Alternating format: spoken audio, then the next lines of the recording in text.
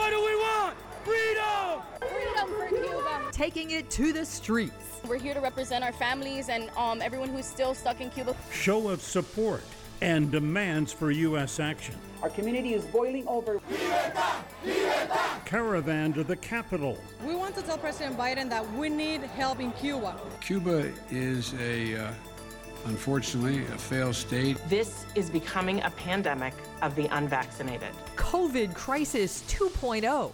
Nearly every single case that we're seeing that we're hospitalizing are people who are unvaccinated. Recovery from the rubble is slowing. Yes, I'm a Champlain Tower. Something's going on here. You got to get us out of here. Tracing what caused the collapse underway. There's lots of information we have to get, and it requires access to the site. And right now, we can't get that access. The big stories of the week, all live this week in South Florida. Good morning. Glad you could join us. I'm Michael Putney. I'm Glenna Milberg. We begin with history in the making, and South Florida could be a driving force. About this time 1 week ago, unprecedented protests against the Cuban government erupted in dozens of cities across Cuba, and South Florida jumped in to seize the moment. From rallies and marches that shut down some major highways to demands that the Biden administration take action, the call for change in Cuba became the big headline in local news here. And among those seizing the moment, Miami-Dade's 3 Republican members of Congress. They are all Cuban Americans. And taking the lead, Representative Maria Elvira Salazar. She represents Miami's 27th congressional district. She was elected in 2020. Congresswoman Salazar with us right now live via, is it Zoom or Skype? Good morning, Congresswoman. Yes. Good morning. Good to see you. Thank you very much for having me. You know, we here want to start out really quick by a question so many people are asking, so many people who may not have the attachment or attention to Cuba over the decades that we have. Besides from being a congresswoman, you are a Cuban American. You were a journalist covering Cuba a long time. What is different now? What's different now is that for the first time in 62 years, the Cubans have the courage. You know, the Cubans have lost everything, their food, their families, their freedom, their liberties, and now they lost fear. And you have seen, you see the images, you're showing the footage. First time in 62 years, and they are saying no more, we want libertad. And that footage, the footage that we're showing is internet and social media. Isn't that sort of the game changer? Absolutely. And that is why we are demanding, we're asking, we're besieging, we're begging the Biden administration, this Democratic administration, to rise up to history and do what's right. Turn on the internet. And as you were saying, we conducted a press conference where Mike was present. It's very easy. The technology is out there. We need the political willingness. Yeah. And this message, Glenna, is for the Cuban Democrats and for every Democrat who's watching me. The Democratic Party has a historical moment to redress the fault of Bay of Pigs. Yeah. Now is the time to pay back. Turn on the internet, at least pronounce the President of the United States can go out to the world and say, we're with the Cuban people. The international community could be with us. We want to not only turn on in Guantanamo, but in the U.S. Embassy. It's there. You know it is there. Why don't they do it? And that's the very big question. Congresswoman, let me. Yes. I was there at your office on Thursday, heard what you had to say, Governor DeSantis as well. And what we have learned subsequently is that reconnecting Cubans to the internet isn't as simple as simply throwing a switch. Now, there may be an answer with high altitude balloons which carry a satellite receiver. They tried those in Puerto Rico after Hurricane Maria, but they were expensive. They weren't always reliable. So what is your idea for reconnecting Cubans to the internet?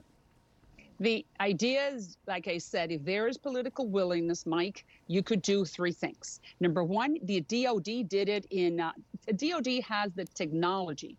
We did it in Iran. We did it in Africa. They did it in Puerto Rico after the hurricane. So the DOD has the technology. We are not talking about Netflix and perfect vision. We're talking about the ability for the Cubans to know that they're not alone. Number two, you can always install a tower in Guantanamo. We own Guantanamo. make it easy for the people who are in Santiago to upload those videos. Number 3, the United States Embassy in the heart of the Malecón. You can also sort of rack up a little bit the Wi-Fi, and at least the Cubans, this is all the message that we're sending. You know, perception is reality. If they have the perception that they're being watched. I beg your pardon. Let me jump in and simply say that unlike the United States or the rest of the free world, the internet is controlled totally by the Cuban government. The company is called Itasca, and it controls all cell phone and internet service in Cuba. And if you put a signal out there, our Channel 10 engineers say the Cuban government could simply stop it. So what's... and it's happened with Radio Marti. But as you know, you can always surpass the Itasca Chinese surveillance technology with what I am saying to you. I spoke with Raven. I have a call out for the governor of South Dakota, where she has expressed to us that Raven can rack up and can just speed up the process. And that balloon, that aerial balloon capabilities can be in few weeks. So all I'm saying is that the Biden, and I'm going to go back to President Biden, and the message is for him. I spoke with Marco Rubio. I've spoken with all the Cuban American delegations in Congress. And all we want is a meeting at the White House. So then the president of the United States can go out there and say to the Cuban people, you are not alone.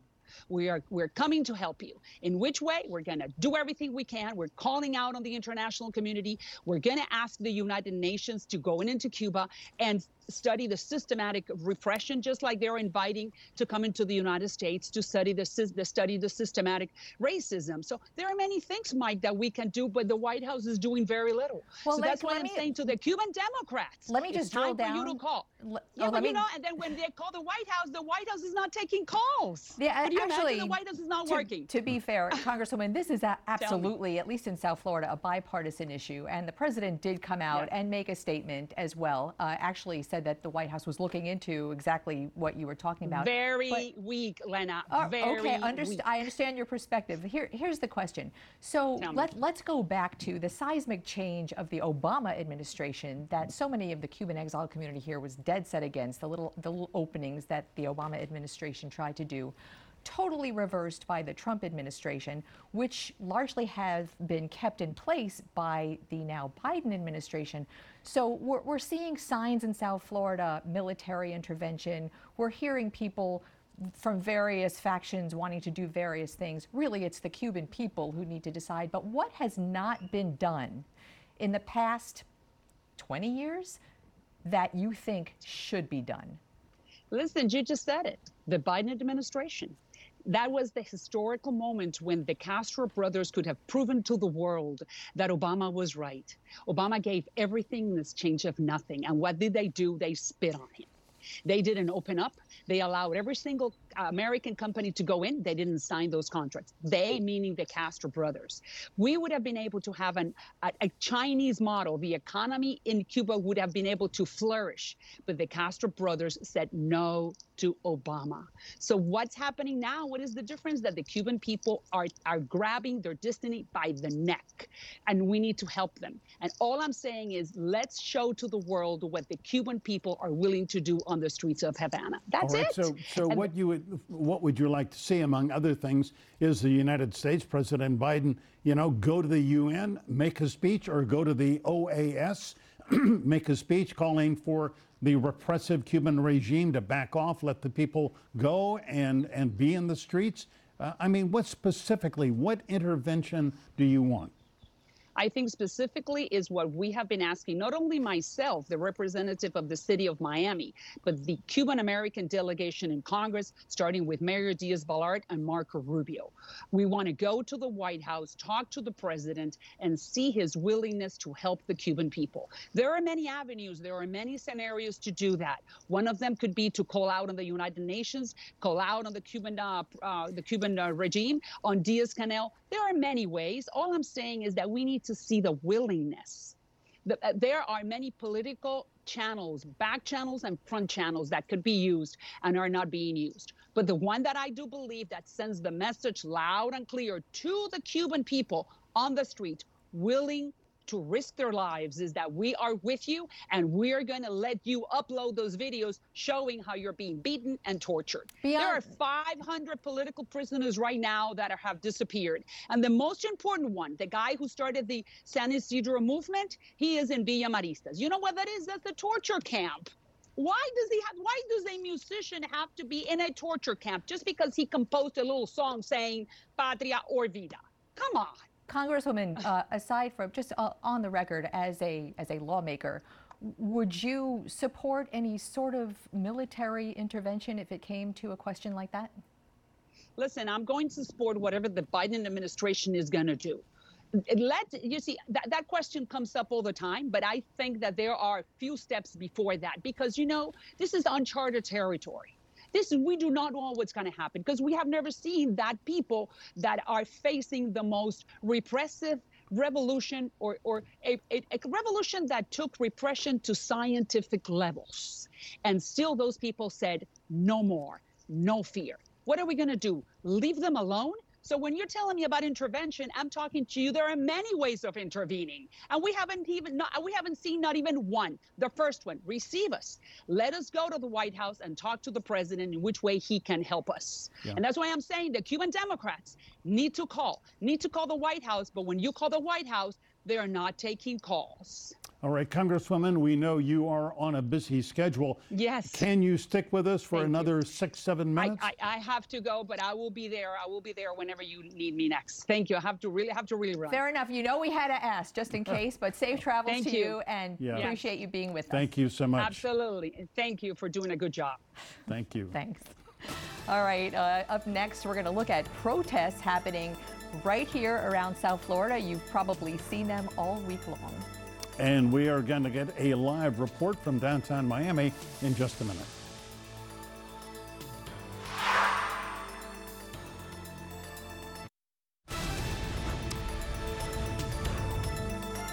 Protests against the Cuban dictatorship are entering their second week, and they're showing no signs of slowing down. From right here in South Florida to Washington, D.C. as well today, people are calling that same call for change in Cuba. Local 10's Trent Kelly is live in Miami this morning to talk more about this week one in the books. Trent.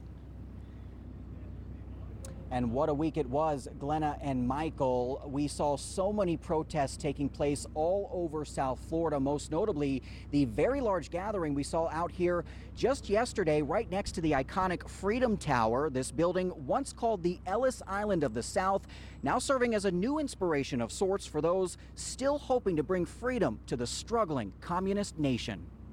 What do we want? Freedom! Calls for freedom filling the air on Saturday as thousands of Cuban exiles packed the streets of downtown Miami to continue their push for change. Freedom for Cuba! When the boat would go up, all I saw was the sky.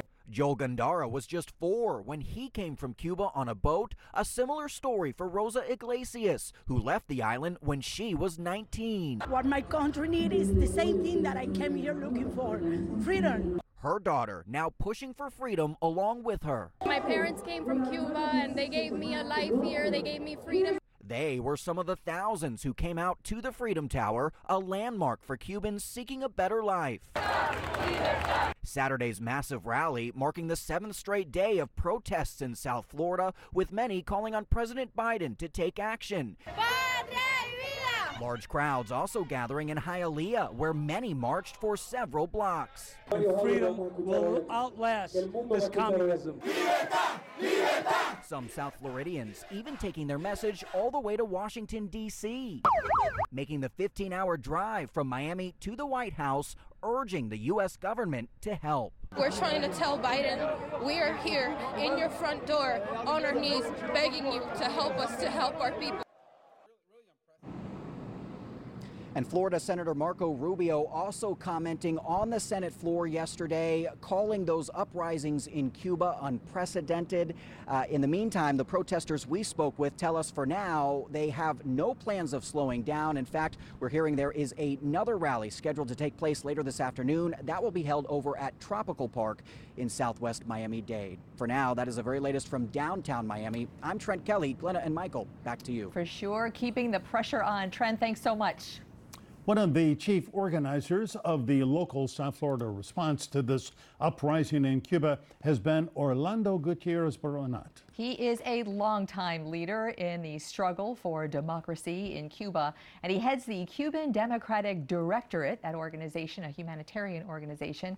Orlando joins us now live, and it's great to have you, Orlando. Thanks for being with us. Thank you for having me on. Orlando, great to see you again. We spoke on Friday at Brigade 2506, where you were leading a major news conference, and you said that you wanted to be very clear. You complimented President Biden for expressing solidarity with the Cuban people, the people in the streets, but you said he needs to do more. What more does he need to do? I think in light that we've had a national uprising of the Cuban people for freedom. President Biden needs to build on what the Prime Minister of Canada, the President of Brazil, the President of Uruguay, Ecuador, the Secretary General of the OAS, and several European countries have expressed the need for Cuban people to have freedom and democracy and an end to this regime. A coalition of the willing that can jointly, at an international level, push this regime to hold internationally supervised, free, multi-party elections so that Cuban people can regain their freedom and their sovereignty. Okay, so the natural next question for all involved is, how do you force regime change? Sanctions, military intervention, what do you see as the appropriate measure to force regime change in Cuba? Having studied these regimes and having been involved for a lifetime in the struggle for the liberation of Cuba, I have to say that all the options have to be on the table. This includes sanctions against the regime, ending their access to Western credit, which is still there, a call on the Cuban military to defend the people and turn on the regime, and also there have to be military options on the table. In the past, in Bosnia and Serbia and Libya, these options were used to prevent massacres and to empower civic protest. Yeah, Orlando, go back to the point you just made a minute ago about assembling an assembly, a coalition of the willing to put pressure on Diaz-Canel and Raul Castro and the government in Havana. I mean, we all know that both Mexico, Argentina, several other major Latin American countries are supporting that government, and the United States on this topic of Cuba really doesn't have much leverage at the UN, because the UN continuously, for the last, 4 decades, has voted, that the U.S. is wrong to impose the embargo. So what leverage do we have with those world leaders or at the UN? Well, the first leverage is the Cuban people. They're rising. Their continuous resistance. The level of repression this regime has unleashed. Diaz-Canel's unequivocal call for killing on the streets of Cuba, his so-called call to combat. And I think President Biden does have the international leadership to create a coalition specifically for democracy in Cuba. We have a rogue regime in Cuba, a regime that is supported by the worst actors in the international scene: Russia, North Korea, Iran, China, which is putting the regime's bills. If we don't aid the Cuban people in removing this regime, these rogue actors will further consolidate their control, not just of Cuba, but of the Western Hemisphere. Argentina and Mexico are wrong on Cuba. They are speaking from an ideological bias that doesn't take into account the fact of what that regime is and what they're doing to the Cuban people. So because you have been at this for so long, you have a perspective that maybe the people who live there, the vast majority of which are of a generation or two that do not know life under a different government or regime. So now you have these generations really taking control of events there because of social media, because of their network of international information that country had not had before the last, 5 years, 6 years? So with that new perspective on this old entrenched problem, what changes? Well, what changes are several things. First of all, yes, social media plays a role. That's why the Congresswoman is correct in insisting that we facilitate internet. There are other types of communication we can also help empower the Cuban people with. But I must say the Cuban people have continuously risen against this regime throughout different generations. What makes it different now is that it was simultaneous, it was in over 30 cities, and it is continuing. The regime in the past has been able to isolate uprisings and crush them. Now it is nationwide, and there's a deep feeling of resistance against this regime. And that is very important. We must need to build on that in order to accomplish the liberation of Cuba. Yeah. You know, Orlando, let me just say personally, I admire your dedication over the many years to this. And I remember the bunch of Castro thugs who came running out of, you know, that meeting, was it in Panama, and literally tried to beat you up. You fought back. I mean, it was quite a moment in the history of, you know, anti-Castro, you know, opposition in South Florida. So, you know, kudos to you for that. Let me just ask you here, politically, President Trump listened to Marco Rubio on Cuba. It appears that President Biden is listening to Robert Menendez. Has Robert Menendez got the right message for the president? I think Senator Menendez was an advocate of Cuban freedom before he was a senator, before he was a congressman, before he was a mayor. He's a long-standing activist for freedom in Cuba and for democracy worldwide. He's very well informed about what's going on in Cuba. I think he's one of the significant influences in the president. I think the statements by the president are very good conceptually. He's saying substantive things. When he says it's a failed regime, it is a failed regime. It's about time a president said so. And because it is a failed regime, we have to help guarantee stability. Stability comes through freedom and democracy. People don't rise on the basis of what they know or don't know. They rise because every human being knows deep inside that they're free, that they have rights. And this awareness is a force that leads Cubans to resistance across their history. We're seeing unprecedented scale in protests in Cuba. As of Friday night, there were still protests taking place. So we asked that we need help. And the steps are very simple. Sanction the regime, coalition of the willing, facilitate communication and information. Let's bring democracy to Cuba through internationally supervised free elections. Orlando, you are in touch with your contacts in Cuba. What do they say? Do they agree with your suggestions? Yes. I mean, what I'm saying, I'm taking from Cuba. And I wanted to say also, it's very important to understand this. The main organizations of the Cuban exile community, we're all together on this. We all are stating the same points. You saw us together yesterday at the Freedom Tower. We've been together at different press conferences. We are unified because our people from the island, what they're telling us is, we're going to continue to struggle. Please don't abandon us. There's no going back. We want an end to the regime. We want democracy. We want human rights and liberty. We're getting what we're saying from our people on the island. Communication has been maintained every day, although it's been difficult, but we have a good daily awareness of what's going on at different points throughout Cuba. Yeah. Orlando Gutierrez Baranat, always good to speak with you. Congratulations on your work, and let's hope that, in fact, there is a breakthrough. Thanks very much, Orlando. Thank you. Thank you. Thank you very much. This week, an alarming spike in COVID cases has health officials on alert.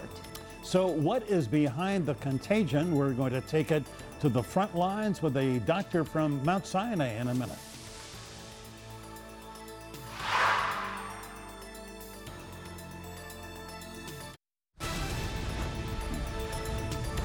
An alarming rise in the number of COVID cases makes this the worst week for new COVID-19 cases in Florida since early May. More than 45,000 new cases, according to Florida's Department of Health. The number of hospital admissions is the major metric that communities use to gauge severity, and that number is going up also astronomically. More than 3,600 people hospitalized across the state, nearly 3 times what it was just a month ago. Dr. Robert Goldser is the Chief Medical Officer at Mount Sinai Medical Center in Miami Beach. Dr. Goldser, good morning, or good afternoon, I should say. Glad to have you come. So what amounts for this resurgence of COVID-19? Is it the Delta variant? Well, thank you very much for having me on your show. And it's interesting that the 2 first segments are part of what leads to the extra infections that we're seeing in the community. Infections are way up in the community. It used to be a month ago at 2%, now at 10%. The hospitalizations throughout all our hospitals, Mount Sinai, but all the other hospitals, are about 3 times as many as they were a month ago. And now with, again, resurgence of people in our ICUs and very sadly, people dying. And the key points seem to be, yes, it may be variants, it may be one problem that are very, very contagious, but two, it has to do with vaccine. It has to do with the number of people vaccinated, maximal prevention. Vaccines we know work, and if people are not vaccinated, they don't have maximal prevention.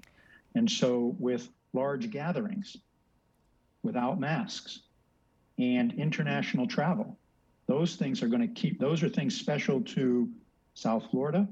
And in South Florida, we are seeing, yes, a resurgence and increase at all of our hospitals with hospitalizations and deaths, sadly to say. So, Dr. Golder, even this morning, CDC's Rachel Walensky said that we are seeing this COVID 2.0 is a pandemic of the unvaccinated. However, we have seen and heard of people getting COVID who say they are fully vaccinated. And I'm going to guess you're going to say, well, those numbers are not very high. However, just on the Miami-Dade Commission, 13 people, 2 of them who say they're vaccinated have COVID.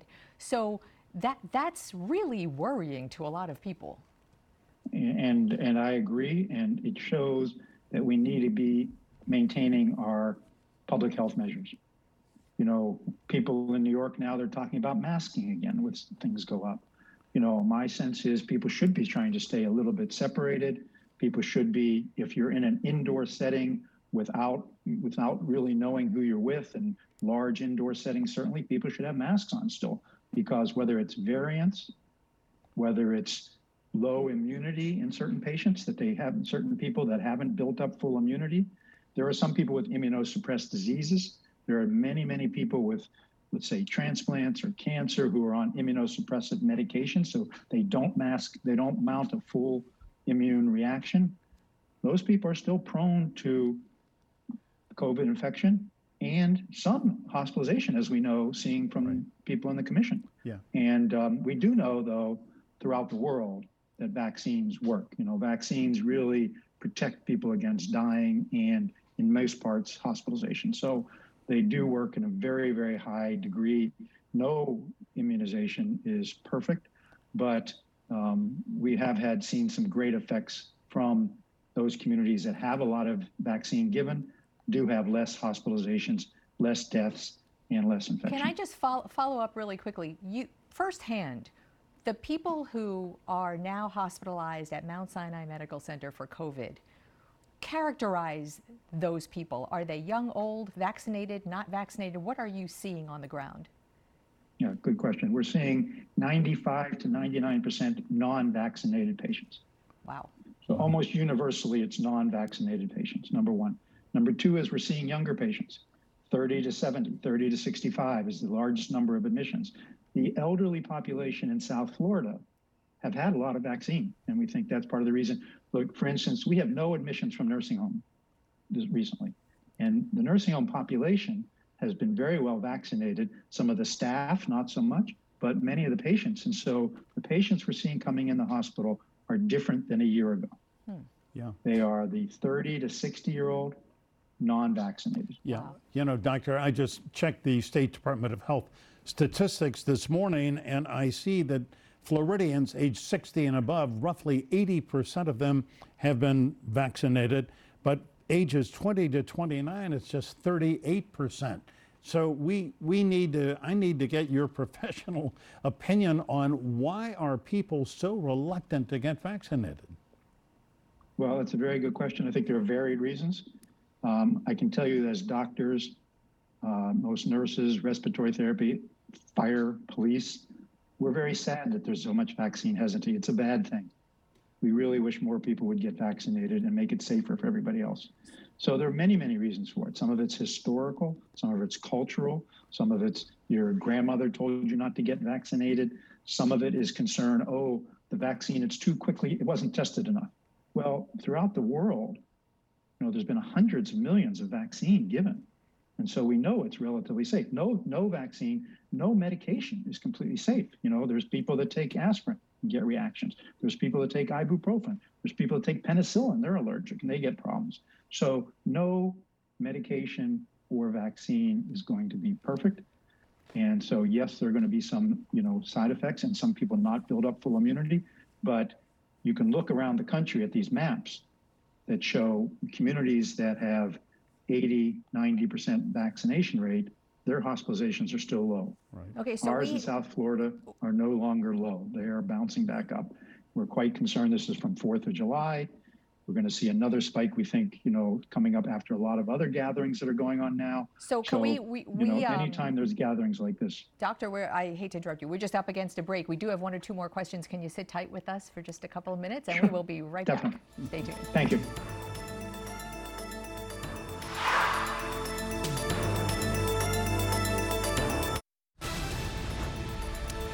We are back with Dr. Robert Golzer, the Chief Medical Officer at Mount Sinai Medical Center on Miami Beach. We're talking about COVID Crisis 2.0. Dr. Golzer, I want to pick up on something you said, really interesting, all the reasons that you are thinking people are still hesitant to get the vaccine. I think one of them that we in the information business see is this misinformation, disinformation, some of it, frankly, politically charged. How, at this point, how do you get past that? How do you tell people what they, to this point, aren't believing? Well, again, a very good question, very real question. I believe this relates to the people that are spreading this information, having misinformation and spreading it. Anybody that's been in a hospital in the last year and a half, anybody that's had a family member who's passed away or been sick or now has chronic illness that we're seeing related to COVID-19 infection should know and should spread the word how damaging this disease can be, how lethal this disease can be. It points out to me the polio and measles vaccines and viruses, both very damaging virus, polio, a lethal virus.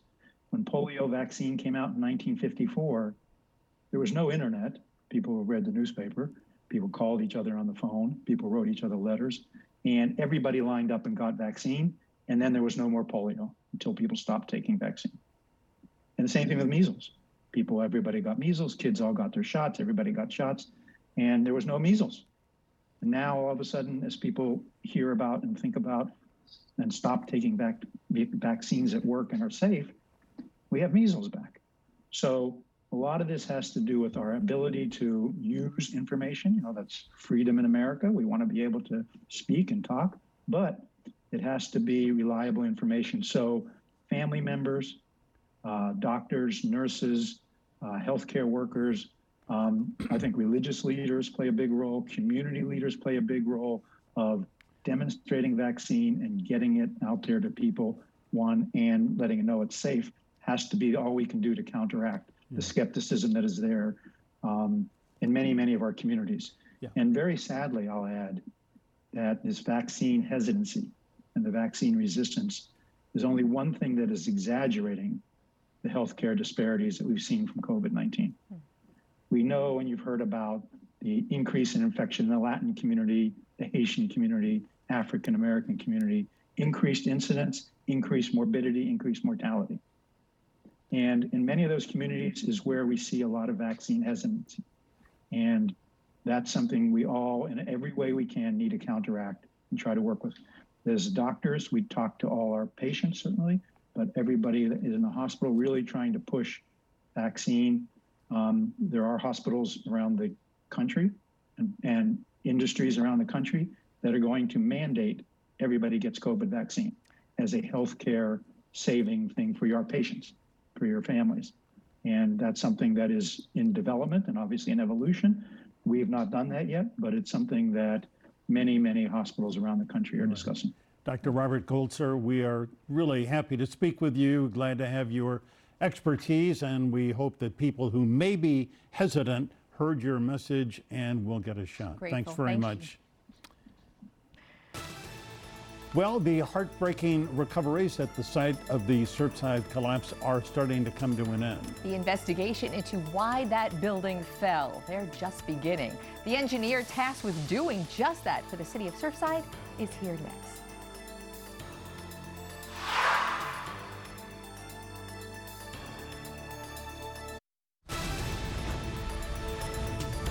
The grim task of recovering human remains at the Champlain Tower South is now winding down, but the complex job of discovering what caused that collapse collapse is gearing up.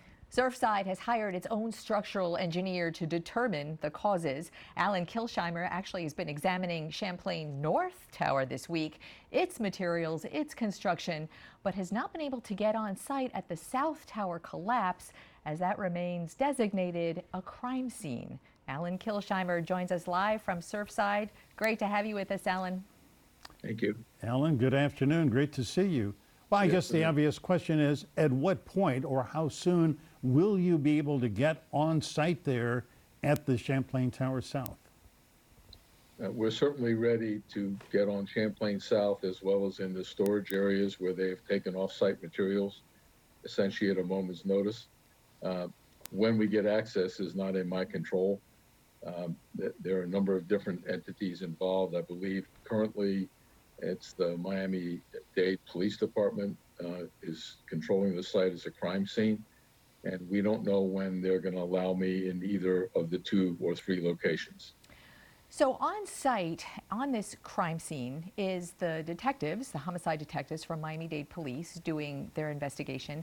Also the federal investigators from NIST, National Institute of Standards and Technology, who are essentially doing on a federal level what you plan to do for the city level. Is there a way to take what they have so far, their sampling, their debris, their records, their findings, and get a start? Well, we have a start. We've been working since the Friday after the collapse and doing our engineering analysis of the existing drawings and the information we have about the building. We've been working with Champlain North to get a better understanding of if it was built very similarly, of the various things that are in it and the way it was put together. We don't know what NIST is doing. I've seen a video that shows certain things, but I don't see them doing any of the thing. I don't see them doing the things that we need to do. Like what? What are those things?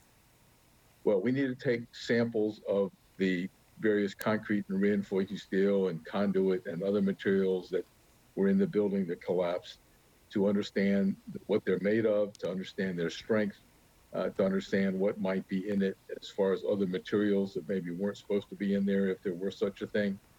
The most important thing in my mind, however, is having access to the site so we can begin our investigation of the ground below the basement, the foundation systems, and the condition of the foundation systems in the ground. Yeah. Alan, you and your team, as you said, have been at that north building. It was built in, what, 1982, a year after the south building. Essentially the same architectural, structural plans. I know you have taken concrete samples, other things. What is your conclusion about the structural integrity of the north building?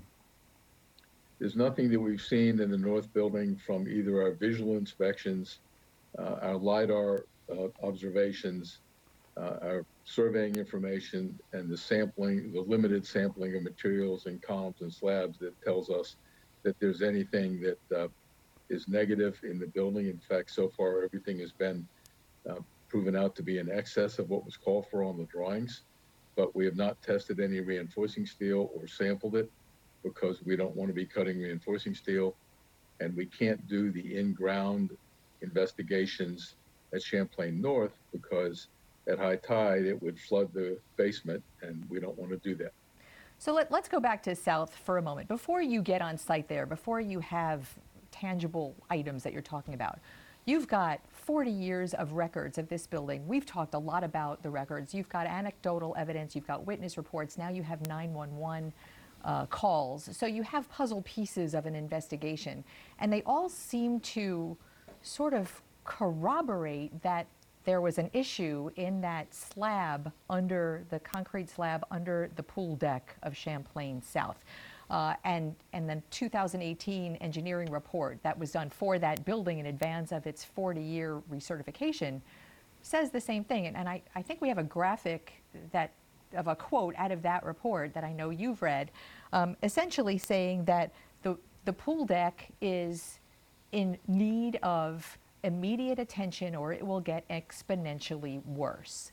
So taking all of this evidence that you have so far, is there any way to begin to say, as a structural engineer, boy, this looks like the linchpin?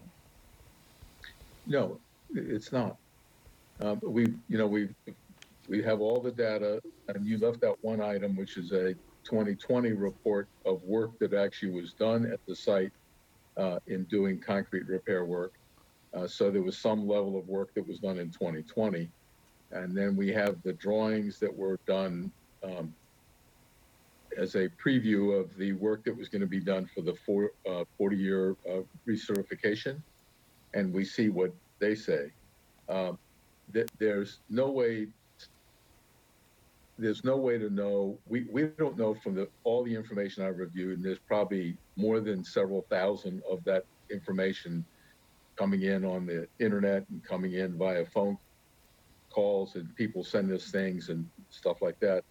We don't know what the first thing was that fell. We have to be able to prove that factually. We have lots of information, but we need to understand what was the trigger. You called it the linchpin. Yeah. We need to be able to investigate the ground conditions, the foundation conditions, the foundation materials used, and all of that. Once we can do that, and once we have the strength of the various materials used in that building based on the sampling and testing that we want to do, then we can start putting them kind of in order of what may have happened. And we're going to, I have 20 or 30 different things that could have happened in my mind. We have eliminated a couple of them. We have lowered a few of them down on the totem pole. We've added some more. The idea is to take all these different material strengths and foundation situations that we have and do the engineering analysis with that factual information. And we might find that the trigger was X, but if this material was a little bit stronger than it was, maybe X wouldn't have been as bad, or some combination like that. So factually, we don't have any factual information at all of how that building was built and the materials that were used to support or build that building. Yeah, but Ellen, do you not have the rubble? I mean, billions of tons of concrete and steel have been removed and trucked out to a site. I don't know if that's accessible to you, but I mean, you and your team could look at the rebar that's in that rubble. You can certainly examine that concrete. Have you been able to do that? We've not been able to do any of that. What we've been allowed to do so far is on a half a dozen or a dozen locations times. I have walked around the perimeter of the site up close where the guys are working, but not on the pile. I've been able to see what I could see. I've not been allowed to take any pictures of it, but I do have in my mind what I saw. But seeing it doesn't tell you what the materials are. Concrete has 8 zillion kinds of different composition possibilities. Reinforcing steel has a half a dozen or so of them. The foundations, we haven't seen the foundations because we haven't seen even the basement slab. Yeah. So we are going to, as we've been doing all week, keep hounding you. And when you are able to do so, we will have you back, and we'd like to hear every detail of what you've learned. Sure. We appreciate your time today. Thank you very much, Ellen. Thank you. And we'll be right back.